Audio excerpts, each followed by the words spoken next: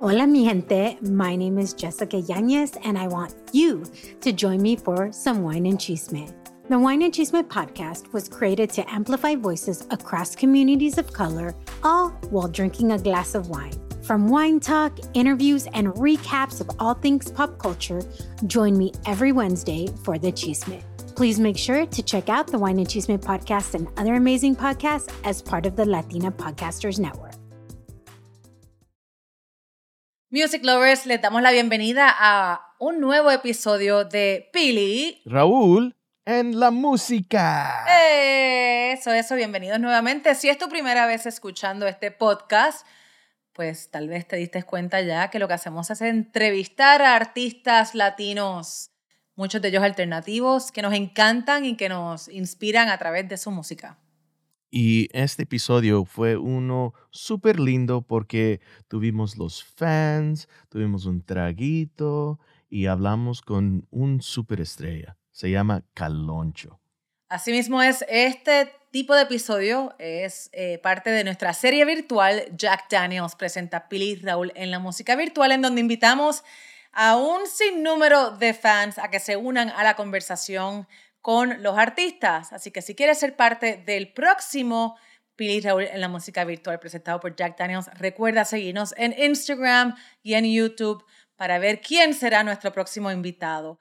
Y hablando de Caloncho, me encanta porque es paisa, o sea, es de Sonora y como yo siendo de familia de Empalme, de Guaymas, de Hermosillo y él siendo de Ciudad Obregón, tenemos esa conexión. So it was really cool, super cool. Caloncho, cuyo nombre de pila es Oscar Alfonso Castro, es un músico, compositor y cantautor mexicano. Su estilo es muy orgánico, sus letras son muy originales, siempre se enfoca como en la felicidad, en la comida, en los colores. La verdad que Caloncho tiene un estilo muy único y muy hermoso. Y son muchos diferentes estilos de música que hace. Pero como dices, sí, disfruta la vida y goza la vida súper bien. También hasta lo he escuchado hacer un cover de Santo and Johnny, la canción Sleepwalk, que es una de los classic 60s soul, de esas great oldies que salió también en la película La Bamba. Le quería decir en cuanto empezamos a hablar, le iba a decir, ¡No, my Richie! Pero no tuve la chance. Bueno, le damos comienzo a este episodio virtual. Jack Daniels presenta Pili Raúl en la música con Caloncho.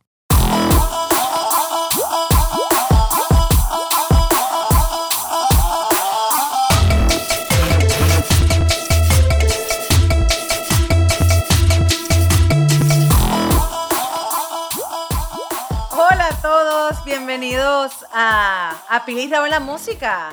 Qué bueno, nos encanta que se unan personas nuevas a esta experiencia, así que a gozar.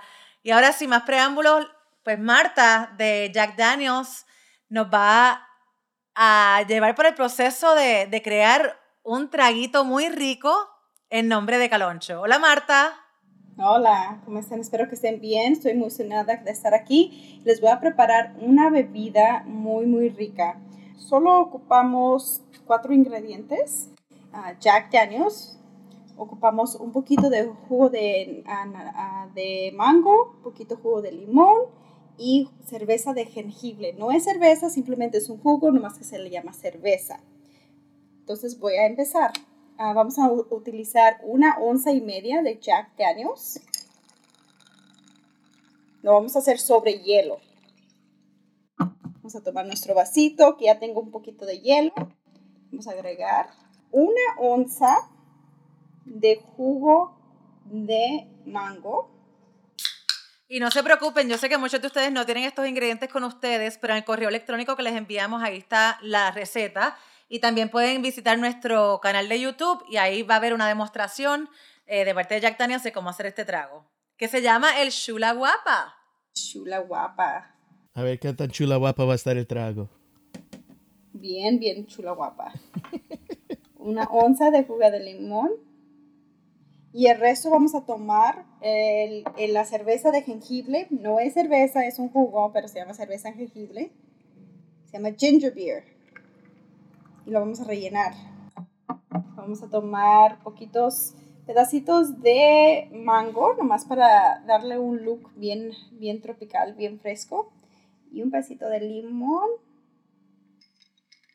A ver, primero salud. Salud. Saludcita a todos. Gracias, Marta. No, gracias a ustedes. Los invitamos que vean el canal de YouTube. Están todos los videos de todos los tragos que hemos hecho con estas sesiones virtuales, como hicimos una con Mala Rodríguez, una con Rawayana, diferentes. Y esta con nuestro invitado de honor. Hablando de invitado de honor, vamos a darle la bienvenida a Caloncho. Caloncho, ¿dónde andas? ¿Dónde estás? Hola, ¿qué onda? ¿Cómo están? Hola, Caloncho. ¿Cómo estás, señor? Muy bien, gracias. Gracias. Contento de estar acá. Bueno, Caloncho, bienvenido. Esta es tu primera vez con nosotros aquí en Jack Daniels presenta Pili y Raúl en la música. Yo te diría que probablemente he entrevistado a todas las personas con quien tú has colaborado, desde Mon Laferte hasta Chicano Batman, el David Aguilar, Vanessa Zamora, todos los hemos entrevistado, pero no habíamos tenido el placer de contar con Caloncho, así que bienvenido. Mil gracias, de verdad. Estoy muy contento de platicar con ustedes hoy. Vale, ¿cuál es tu primera memoria, tu primera recolección de música en tu vida? Probablemente El Carrito de las Nieves con una canción que me encanta que se llama Alley Cat. ¿Cómo va?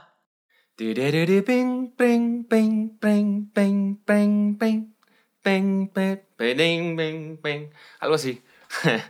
Es una canción que pues obviamente todos lo escuchamos en las nieves de morros, ¿no? En una grabación de la grabación, entonces está en terrible calidad. Y ya de grande, y además en un megáfono, en un carro, así en un bocho, de grande la busqué y se llama Gato de Callejón. El Alley Cat. Alley Cat. Wow. No, sí, y todos correteando la troca de la nieve, ¿verdad? También tengo otro recuerdo muy viejo. Yo solamente pasé mis primeros 4 años de vida en Obregón. Y me acuerdo como de sensaciones o de colores, así, pero me acuerdo de haber estado parado frente a una bocina de mi tamaño, como con tweed, este material como de palma que recubría la bocina, escuchando un vinil de Topollillo. ¿Y recuerdas como que la sensación que sentías al escucharla? O sea, como que te relacionabas con la música, ¿te daba algún tipo de sentimiento que recuerdes? Me da mucha nostalgia, sobre todo los colores que asocio a esta escena, que la alfombra era como color vino, así como medio rosa rojo, y recuerdo como el sol que es súper nostálgico de cuando ya se está metiendo, como una colorimetría en beige y ese sol y la alfombra color vino, me da como mucha nostalgia, me da como paz, como ganas de dormirme en esa alfombra escuchando Topollillo. Entonces, a los 4 años te vas a Hermosillo, o a los 4 años, ¿por dónde te vas? A los 4 años me fui a Guadalajara por primera ocasión. Con mi familia nuclear, bueno, con mi padre, madre, hermanos, estuvimos así, de ir ping-pong entre Sonora y Guadalajara. Tenemos algo muy en común entonces, porque la familia del lado de mi mamá es de Sonora, de Empalme. También en Ciudad Obregón, Hermosillo, y al lado de mi papá en Guadalajara, en Jalisco y diferente. O sea, tenemos algo en común, bien suave. y el béisbol, como dices. No, obvio. El béisbol es universal. Y hablando de familia y de chiquito, que eras muy cerca a tu abuelo. Y ahí es quien te llamaban Caloncho, de pequeño. Y ¿de dónde viene el significado del nombre? Caloncho me lo puso mi abuelo paterno cuando yo era tan chico que ni siquiera me acuerdo en qué momento fue. Yo más bien me acuerdo de ya que desde que sé que yo existo ya soy Caloncho. Y hay una teoría que hace poquito estaba platicando con mi papá, así como, ¿por qué Caloncho? Y me dijo, es que tu abuelo por algún motivo le ponía como el prefijo cal a sus nietos. Entonces yo no soy el único que empieza con Cal. Yo me llamo Óscar Alfonso, Óscar mi abuelo paterno, Alfonso mi abuelo materno, y tal vez por eso también tengo tanta afinidad con esas figuras, porque al final tengo sus nombres, ¿no? Entonces soy Caloncho, el oncho posiblemente de Poncho, porque pues Alfonso Poncho, ¿no? Pero me contaban también que tengo otro primo que se llama Iván, y mi abuelo le decía Caliván. Tengo una prima que se llama Lucía, y mi abuelo le decía Caluchi. Entonces yo soy Caloncho por algún proceso similar a esos. Ajá. Oye, pues abuelo creativo.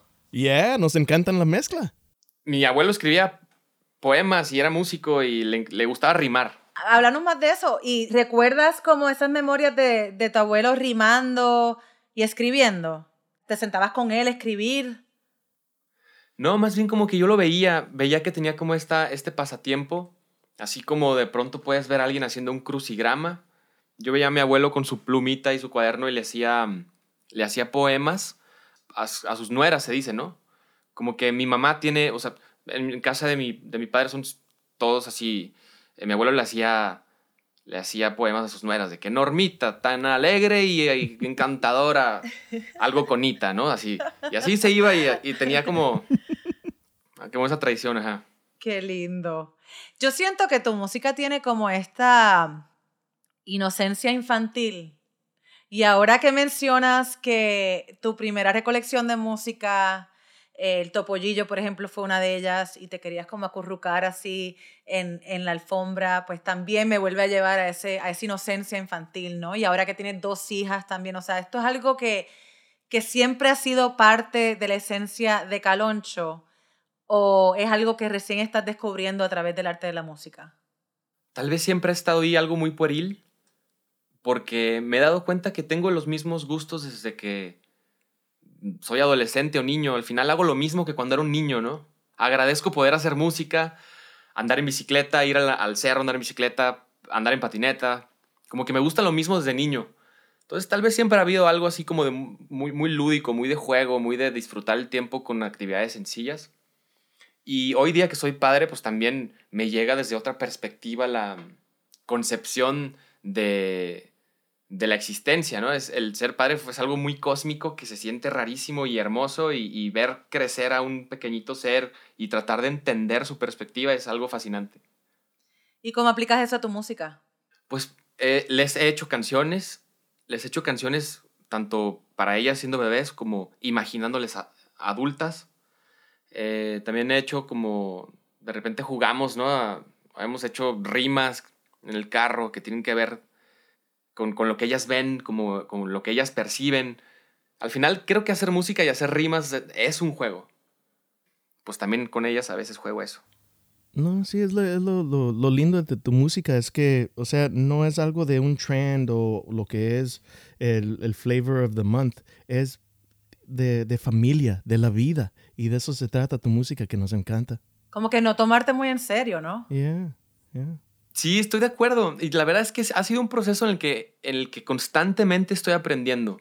Uno, porque jamás me concebí como un músico realmente que pudiera vivir de esto. Y dos, porque una vez que estoy ya montado en este alter ego que es el personaje Caloncho que hace música y así, como que me he estado poniendo a prueba todo el tiempo y ahorita estoy de vuelta a una etapa que estoy gozando. Yo así lo veo como una nueva era en la que ya otra vez estoy de vuelta. El último disco que hice, el Malvadisco, creo que me clavé mucho en temas así como muy serios y quería tener un discurso en cada canción, una narrativa en particular.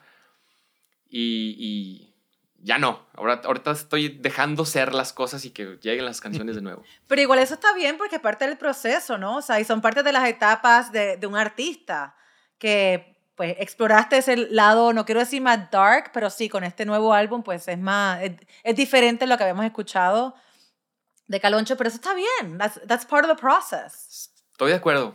Sí, tendría que pasar por eso para poder llegar a donde estoy hoy día y estoy encantado con las canciones que estoy haciendo. O sea, las canciones que hice este último mes. Están hermosas, ya quiero que las escuchen. Wow, ya viene el próximo disco. Wow. Ya hablando... lo tengo listo, nomás falta grabarlo. Y hablando de discos, o sea, sale tu primer disco y antes tu familia ni sabía que cantabas. ¿Y cómo fue esa reacción? O sea, ¿quién se sorprendió más? ¿Ellos de descubrir tu talento o tú por la respuesta a tu música cuando sacaste ese primer disco? Yo creo que pues fue un proceso extraño tanto para mí como para mi familia. Me estaba acordando justo de esto hace unas horas porque mañana presento un show que es como de storytelling en donde voy a hacer una línea cronológica. Ajá. Y me acordé de una tía que es pieza fundamental en esto. Por algún motivo mi hermano agarró mi iPod escuchó una de mis canciones y se la compartió a una tía. Entonces, de repente, pasa el tiempo y me pregunta mi mamá, oye, ¿que hiciste una canción? Y así como, caray, jefa, ¿cómo sabes tú que hice una canción? Ah, es que me la pasó tu tía Ligia. Yo sí, ¿y cómo llegó mi tía Ligia, no? Así. Y ya después me dijo mi hermano, yo se la pasé, güey.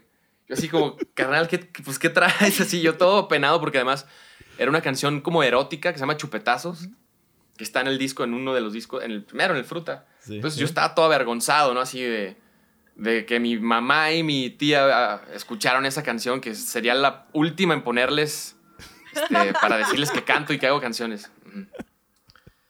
Entonces sí, fue algo revelador para todos, para mí y para mi familia. Ya me imagino la reacción. Oye, hijo, ¿qué tipo de música estás haciendo? No, pero igual... ¿Qué quieres que qué? Sí, ¿qué? Say what? Ajá. Bueno, ya llevas como que vas para 10 años, ¿no? En la industria, desde que sacaste tu primer álbum, ¿no?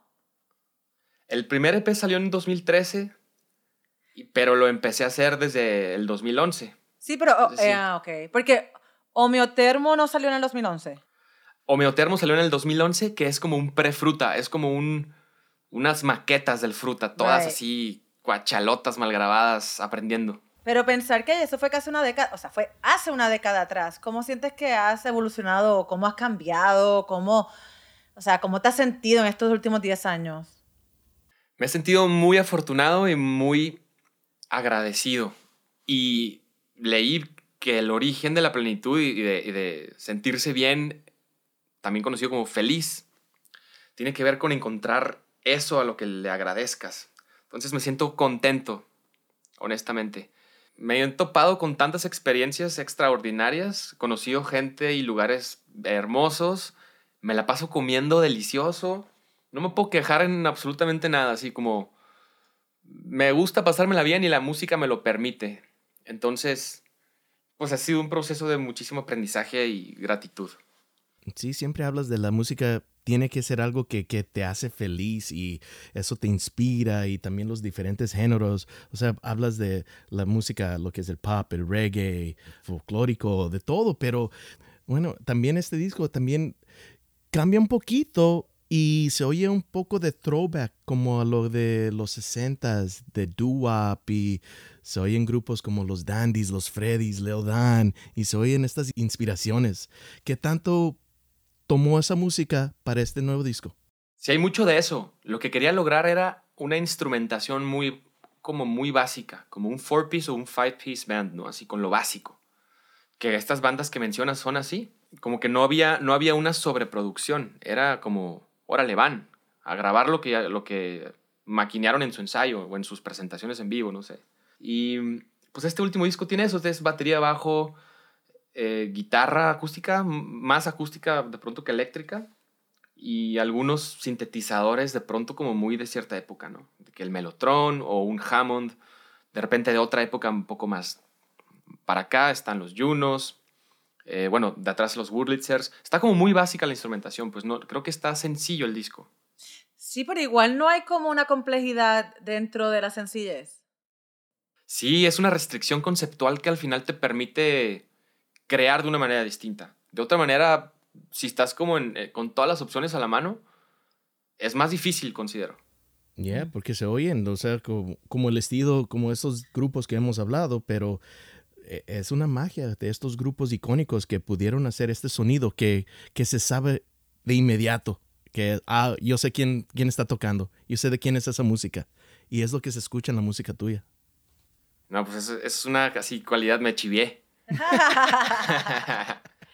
De estos géneros que Raúl mencionó, o sea, que te influencian desde el pop, el reggae, el indie pop, el folclore, ¿hay algún género específico que kind of like creeps into your music? Que sin querer queriendo, de repente ese género siempre te quiere alar hacia él. El reggae me encanta y no sé por qué no hago más reggae aún. Pues esa es mi otra pregunta, porque yo siento, obviamente tenemos cultura profética, los Cafres, Gondwana de Chile. Gondwana, pero no hay muchas bandas de rock en español. ¿Por qué? ¿Y por qué no te aventas un disco de reggae? Con Juan Pablo Vega hemos hablado al respecto, así que Hacer como una bandita que O de de reggae. dub. Así. Estaría muy cool. Me encantaría. Man, se van a la playa y ponen el sonido y empiezan a grabar y ahí sale el disco, man. Pues sí, al final es un género hermoso al que se le respeta y pues tratar de hacer la mejor versión posible, ¿no? Sí me gustaría hacer más, honestamente. Para este nuevo disco que estoy por empezar a grabar, hay un par de canciones en ese género o afines, como de isla, pues. De esa zona de Caribe. Métele. Yo soy puertorriqueña, así que Métele. obviamente te voy a decir, Uf. métele el Caribe. Bien. Bien. Pero entonces, para contestar la pregunta, ¿tú sí crees que el reggae es el género que más te ala o no necesariamente? Sí. Y el tipo de pop que a mí me gusta mucho es como los Beatles y así. También eso siempre como que para allá se van las baladas. Ujú. Para el swing que tenía Ringo Starr en la batería o para el tipo como de estructuras que hacían ellos en sus canciones más poperas, pues. Eso también siempre me lleva. Y Me la lleva lírica de John Lennon. Uf, eso sería, o sea, poder lograr eso sería, ese vato era magia. Y hablando de personas que también son magia, David Aguilar. Y hiciste la canción con él en el último disco, que también es el trago. You know. ¿Y cómo salió esa colaboración? ¿Porque es a lo mejor un regreso a vacación? ¿O qué? De hecho, estuvo muy cotorro porque al final fue una cuestión circunstancial. A David, estábamos en el Ganso cuando grabamos la canción y también estaba David porque estábamos componiendo y grabando canciones para nuestro próximo disco de vacación. Pero realmente esta es una colaboración con otro compa que se llama Gabacho, que es de Chicago. Nos conocimos en la pandemia, yo escuché su música mientras estaba cortando el pasto y acá de repente escuché algo y dije, wow, esto está increíble y me empecé a escuchar. Resulta que el güey tenía un viaje a México, yo iba también a ir a La Ventana allá en La Paz, los encontramos ahí, hicimos una rola, la grabamos 6 meses después en el Ganso. Estando en el Ganso y teniendo a David ahí, fue como, oye David, estaría bien perro poner un poema a los Jonix, los Bookies, a los Pasteles Berto, esa banda, ¿no? Exacto. Hay que poner un poema por ahí, así te fletas tú a declamarlo. Y dijo como, órale, va. Y pues también es parte de la colaboración por lo mismo, pues. Él puso un poema. No, y sí está muy lindo, o sea, como se lea todo, y por eso nos encanta el disco, pues, porque cambia de diferentes géneros, de una canción al otro, pero todavía sigue esa línea que es el constante. Eso está buenísimo, man. Hablando de David Aguilar, es alguien que yo sé que ha sido muy importante en tu vida y en tu carrera. Has colaborado con él, has colaborado, como mencioné anteriormente, como en La Ferte, con Vanessa Zamora, Chicano Batman. ¿Cuál de estas sin número de colaboraciones te ha retado más? ¿Y por qué? ¿Sabes? Una colaboración muy particular fue con Chicano Batman. Esa canción está buenísima, esa canción está muy buena.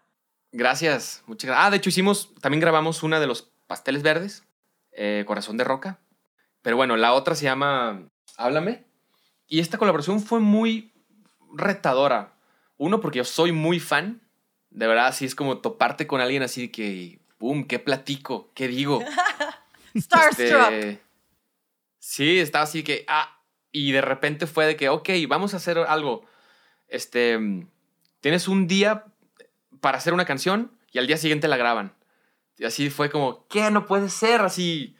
No puedo echar a perder esta oportunidad, ¿no? Y siento que eso también como que me trababa. Pero bueno, al final hicimos una canción ahí en su ensayo, hicimos la letra y al día siguiente la estábamos grabando. Eso es un proceso muy poco habitual. Para mí no es así normalmente, ¿no? Siempre es como que componer y... Siempre es como que haces un poco, le sumas, lo dejas descansar, sumas un poco más y vas como que concibiendo la obra. Y esto fue así como, órale, van. Entonces fue muy retador y emocionante. Así que Chicano Batman. Chicano Batman. Me encanta esa banda. Representing Los Ángeles, que son buena onda. No, es un bando, no. No, sí, increíble. Y hablando de otra banda que es increíble, Zoé. Y haces un cover de la canción Corazón Atómico.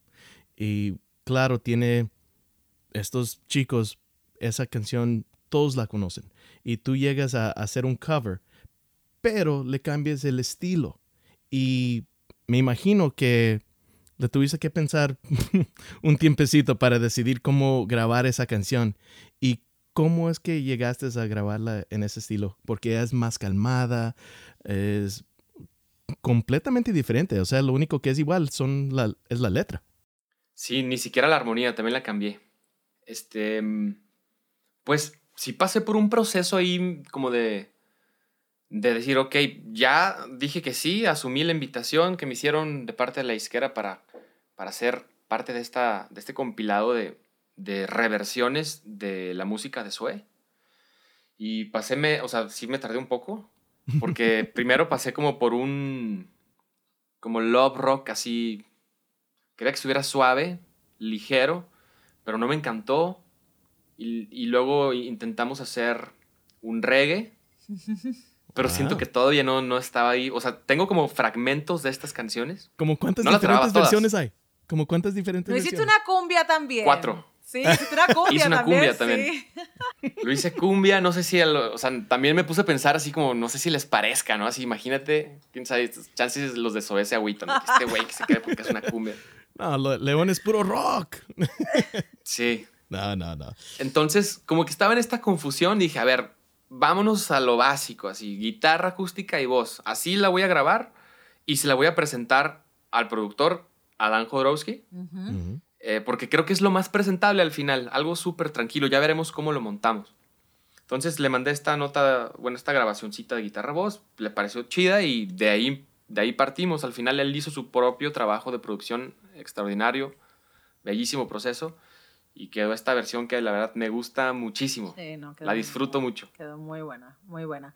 ¿Y Gracias. te gusta tu voz? Ah, caray, qué buena pregunta. A veces. A veces no, más bien. Es que sí, te digo, en este proceso de aprendizaje y de concepción de uno mismo, de escucharse, de tratar de entender cuál es tu mejor versión, ¿no? De qué manera sonar más natural. He estado en clases de canto, empecé a cantar así nomás porque me gustaba cantar. Fui por temporadas a clases de canto que eran más como clases, más bien eran como terapias. Hablábamos mucho del ser, del origen de la expresión, de por qué uno canta como canta, por qué se expresa como se expresa, por qué en este timbre, por qué en este registro, dónde estoy apoyando, dónde suena más, ¿no? Dónde resuena más. Es un tripla voz, la verdad. Tremendo instrumento. Ujú. Complejo. Y a veces me gusta. Sí, es súper complejo. Es muy racional también. ¿Y escuchas tu música entonces? ¿O no escuchas tu música? Sí, sí la escucho. Sobre todo cuando son maquetas, así me la paso, escuche y escuche, así. Qué bien, esa está bien buena, le voy a hacer esto y esto. Yo quiero que me expliques un poco el proceso, porque nosotros, como he mencionado anteriormente, pues hemos entrevistado a David Aguilar, a Ed Maverick.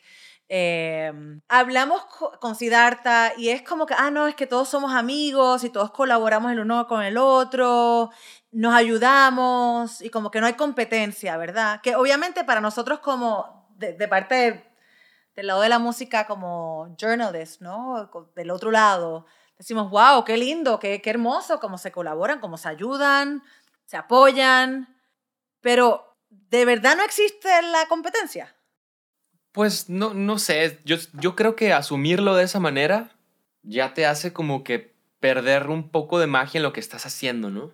¿Por qué concentrarte en el trabajo ajeno y compararlo? Al final eso siempre deteriora, yo creo. Te deteriora emocionalmente y racionalmente. Yo lo hago porque me gusta mucho. O sea, me gusta eso. Claro, pongo atención a lo que está sucediendo para no pasar por el mismo, por donde mismo, ¿no? Simplemente como siento que pues también está chido disfrutar de la música de los colegas y tratar de pensar en nuevas maneras novedosas de expresar las emociones que son las mismas, pero con pinturas distintas. Yo así lo veo. Yo creo que sí hay como mucha camaradería.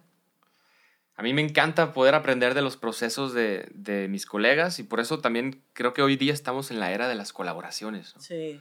Todo el mundo colabora con todo el mundo, de los géneros más random y contrastantes, así variables muy locas, van a tener un resultado posiblemente muy chingón. Entonces, pues sí, creo que es más bien como de aprender del colega. Y eso está muy cool, o sea, eso está muy cool. En Puerto Rico eso se está viendo también mucho.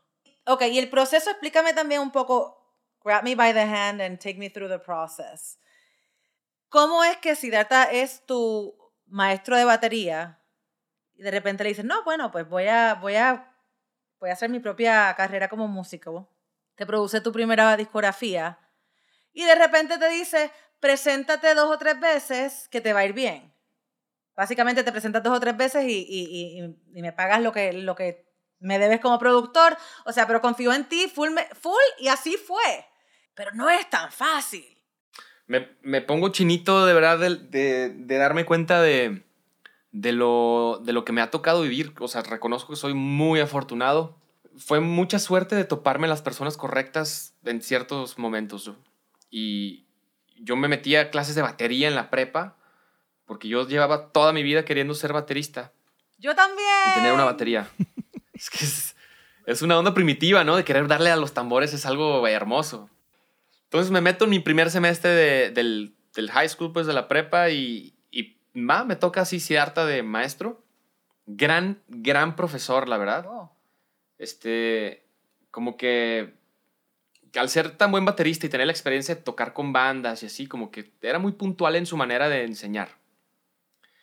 Y pues yo con mis ganas de quererlo hacer bien, yo creo que sí percibió que tenía no solo tenacidad, sino algo que lo estaba haciendo bien, ¿no? Cuando tú como profe ves que tu alumno lo tiene interés, supongo que le pones un poco más de atención. ¿Cómo cuántos estudiantes habían en tu clase?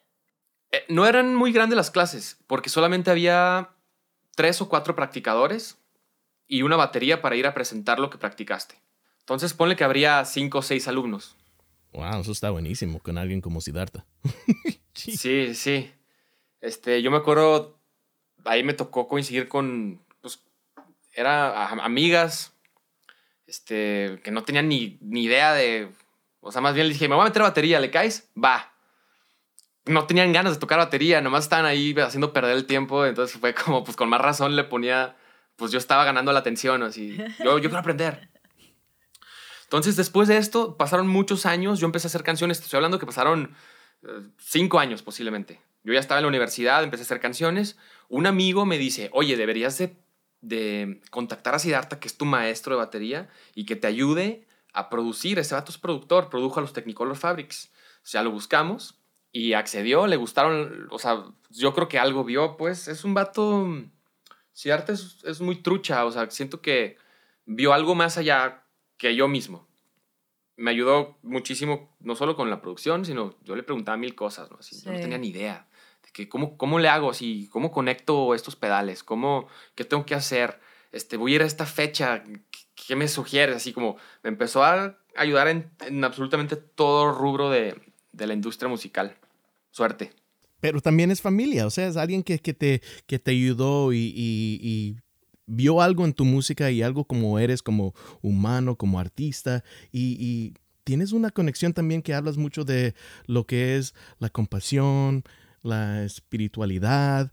Habla un poco de eso, qué tan importante eso es y cómo influyó lo que haces ahora.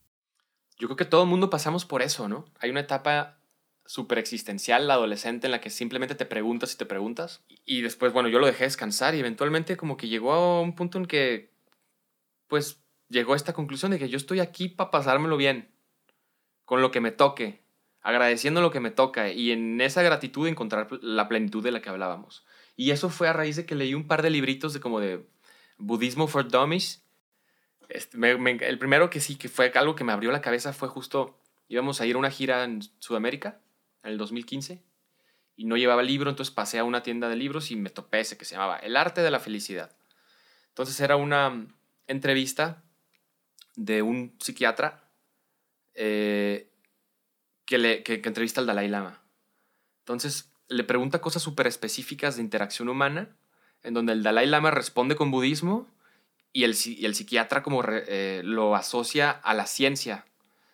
Entonces, por eso también se conoce como ciencia de la mente, ¿no? O sea, tenía sentido en ambos lados. Y para mí, saber que había ciencia que respaldaba espiritualidad era como que, wow, órale, aquí hay algo interesante. Aquí, estos son facts, estos son datos, ¿no? Está para creer, está para querer investigar más. Y no soy experto ni nada, ¿no? Pero con simples situaciones que leí ahí, me di cuenta que estamos acá para disfrutar de la existencia.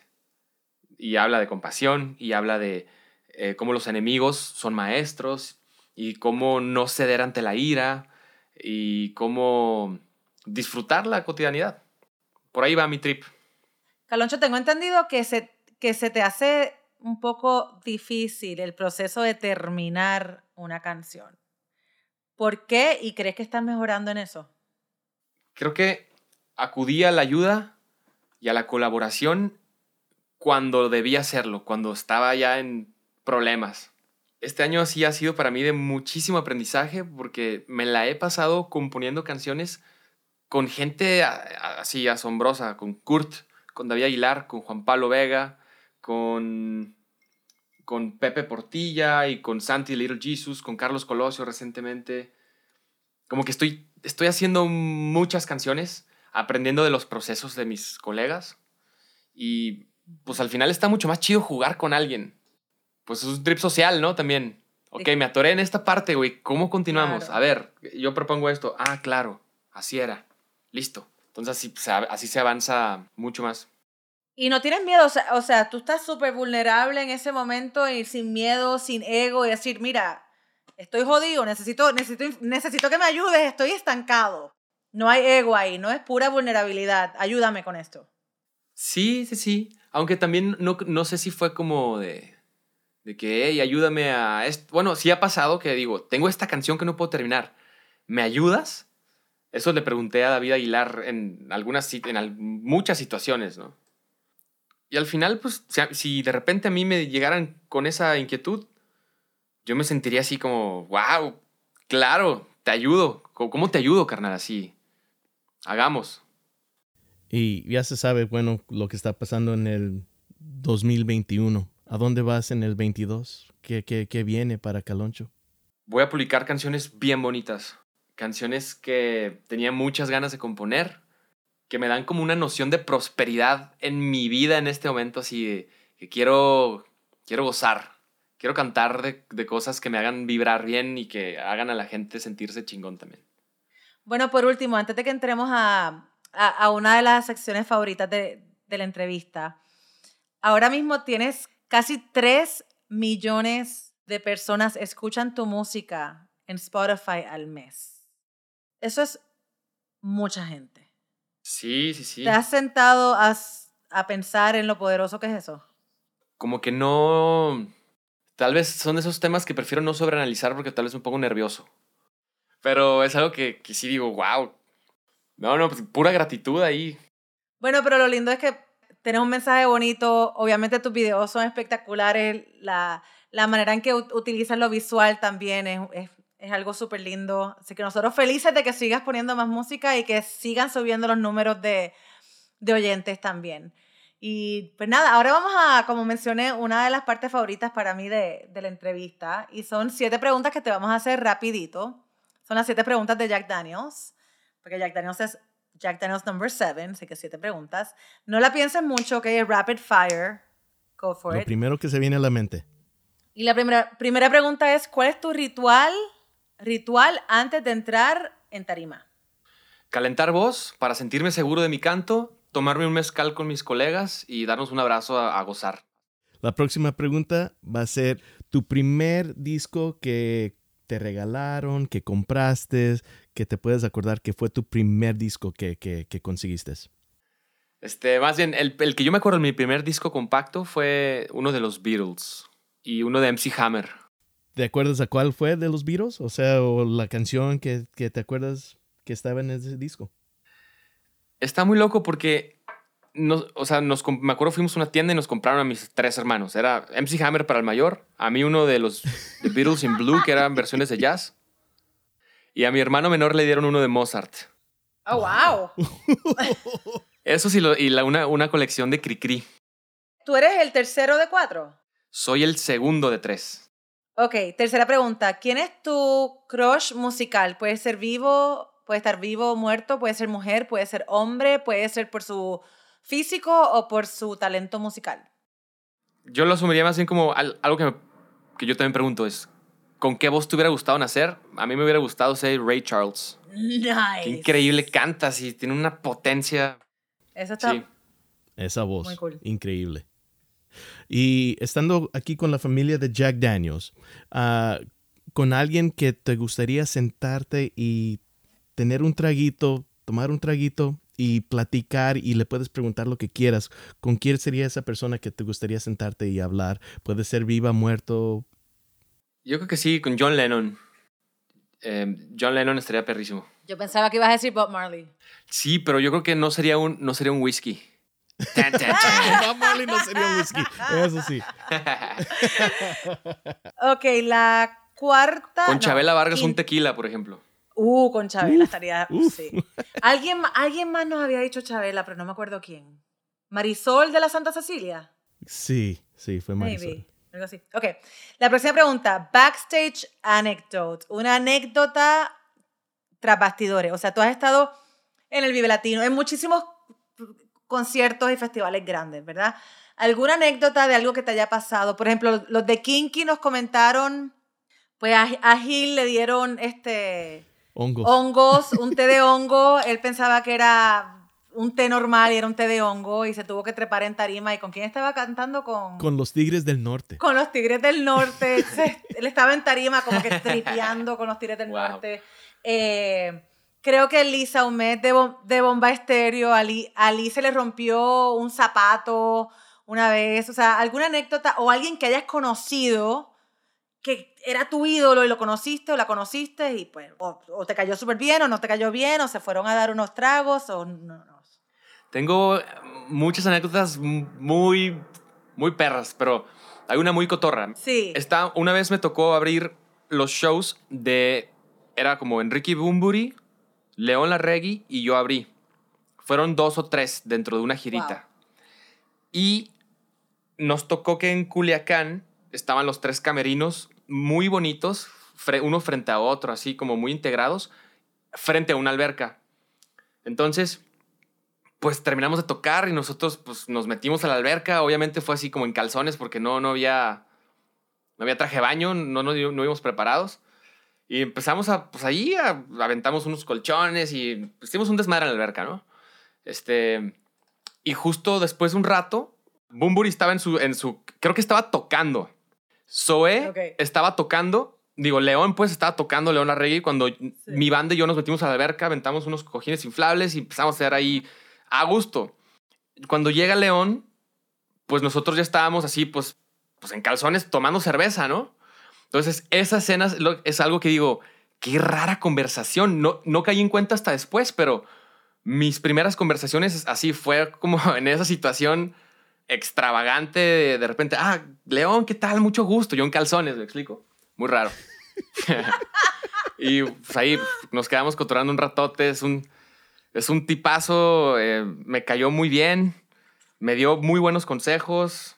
Agradecí mucho esa conversación. Me encantó esa historia. Una anécdota rara. Se escuchó más raro de lo que es. Buenísima.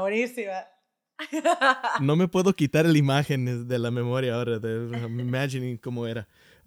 Ok, la próxima pregunta. Hablando que has hecho muchísimo, ¿ok? Has tocado en muchísimos lugares, festivales, has grabado con muchos artistas, colaboraciones, pero ¿qué te gustaría hacer que aún no has hecho?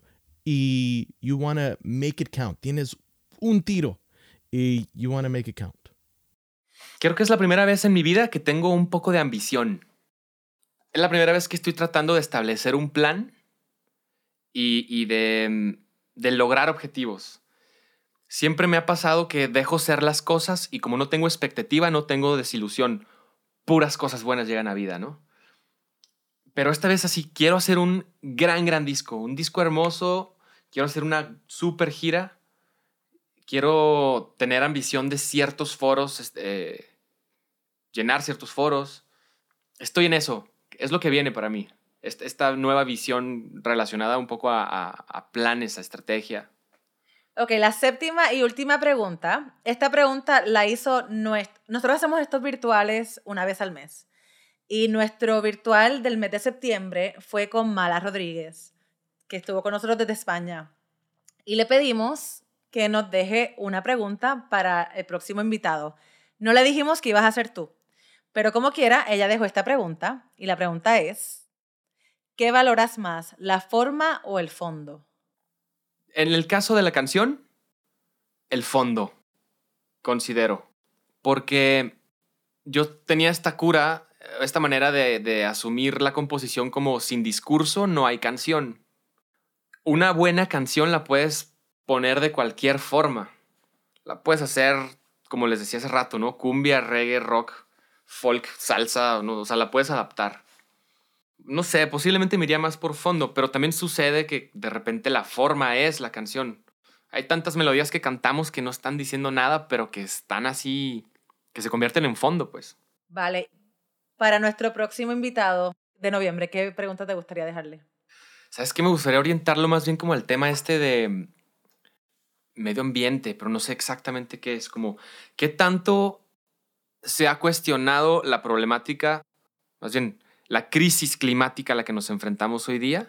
¿Y qué está haciendo para ayudar a Vale. resolverla? Bueno, pues, Caloncho, te toca darle respuesta a tu propia pregunta. Yo sé que tú estás muy involucrado en este tema, así que es un tema que toca tu corazón bastante. Sí, por eso la hago. Como, ¿qué tanto he sido consciente de lo que yo estoy haciendo para deteriorar más la tierra? O sea, ¿qué es lo que estoy haciendo para precisamente resolver eso y no contribuir al deterioro, ¿no? Entonces, esto es algo que me hago constantemente todos los días. Hay cosas que son súper difíciles de cambiar, pero hay otras que son muy factibles de cierta manera, ¿no? Que tienen que ver con hábitos de consumo.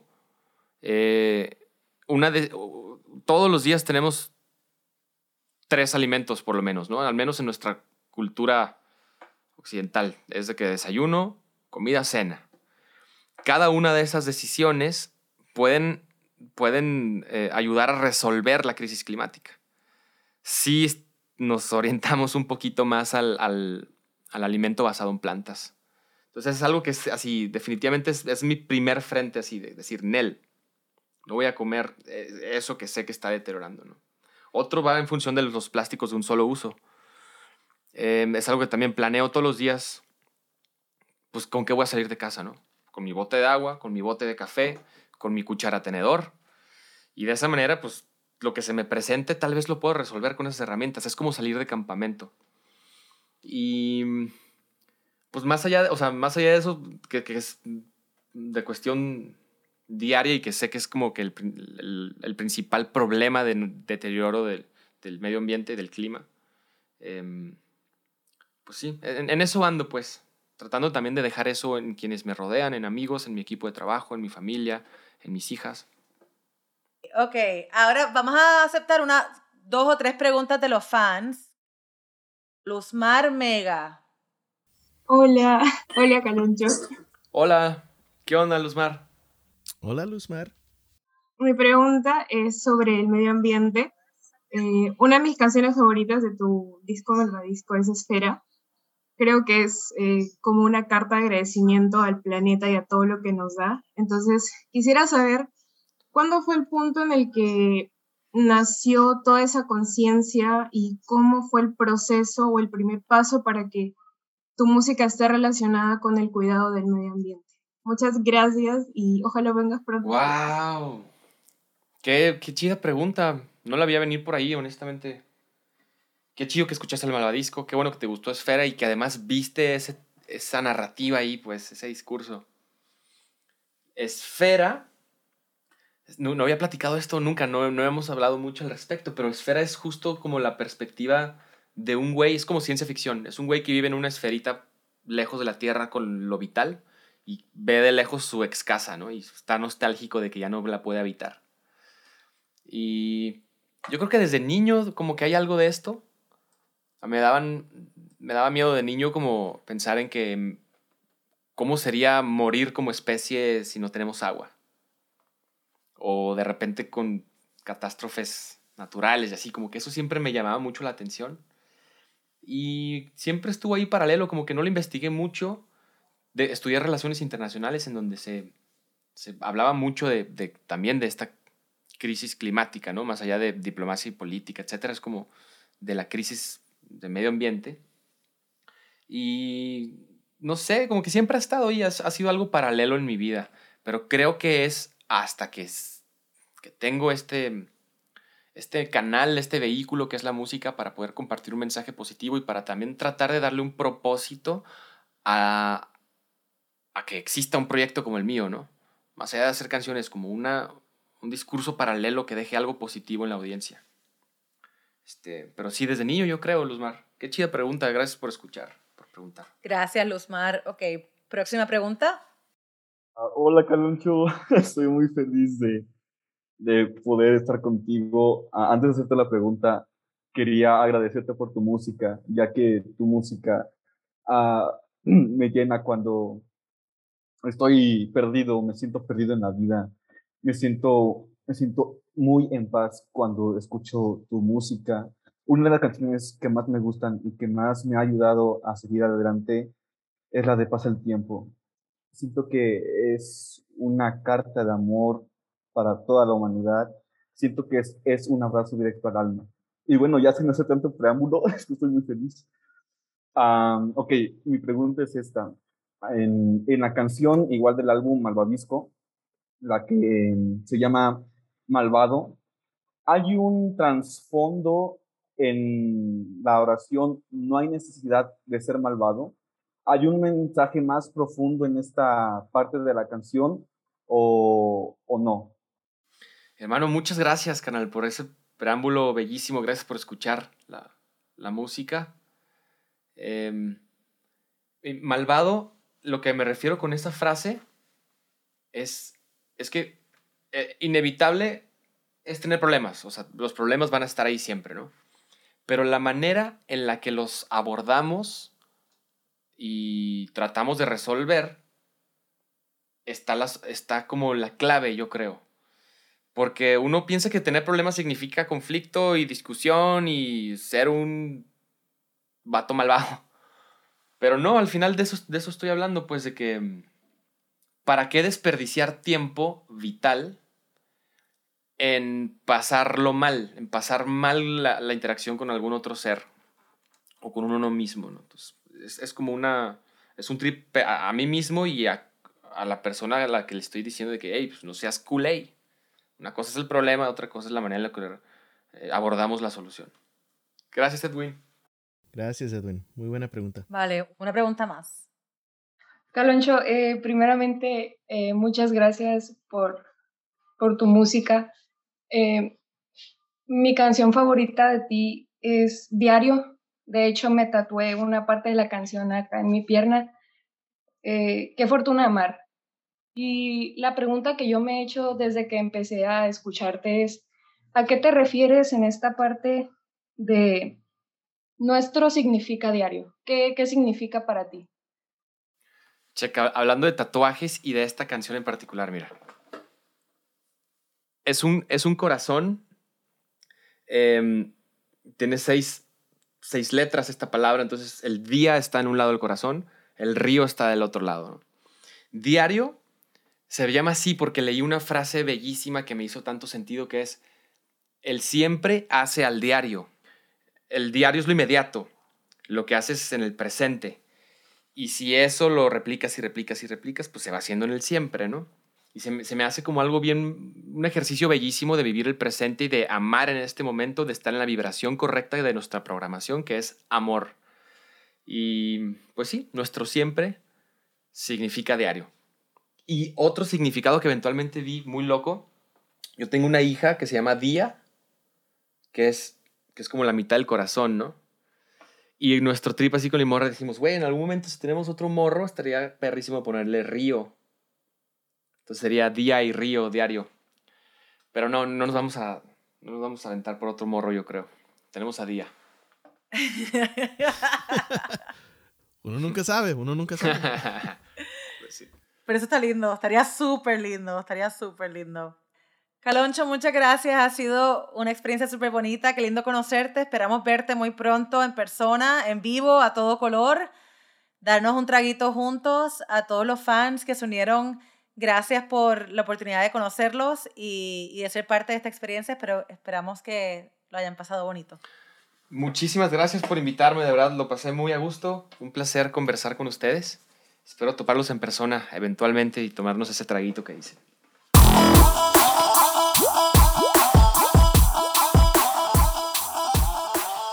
Gracias a los fans de Caloncho que la verdad que vinieron a este virtual con una energía súper positiva y por supuesto gracias a Caloncho por su tiempito, por compartir más sobre su música y su vida y gracias a ti por escuchar este podcast de Pili, Raúl y la música.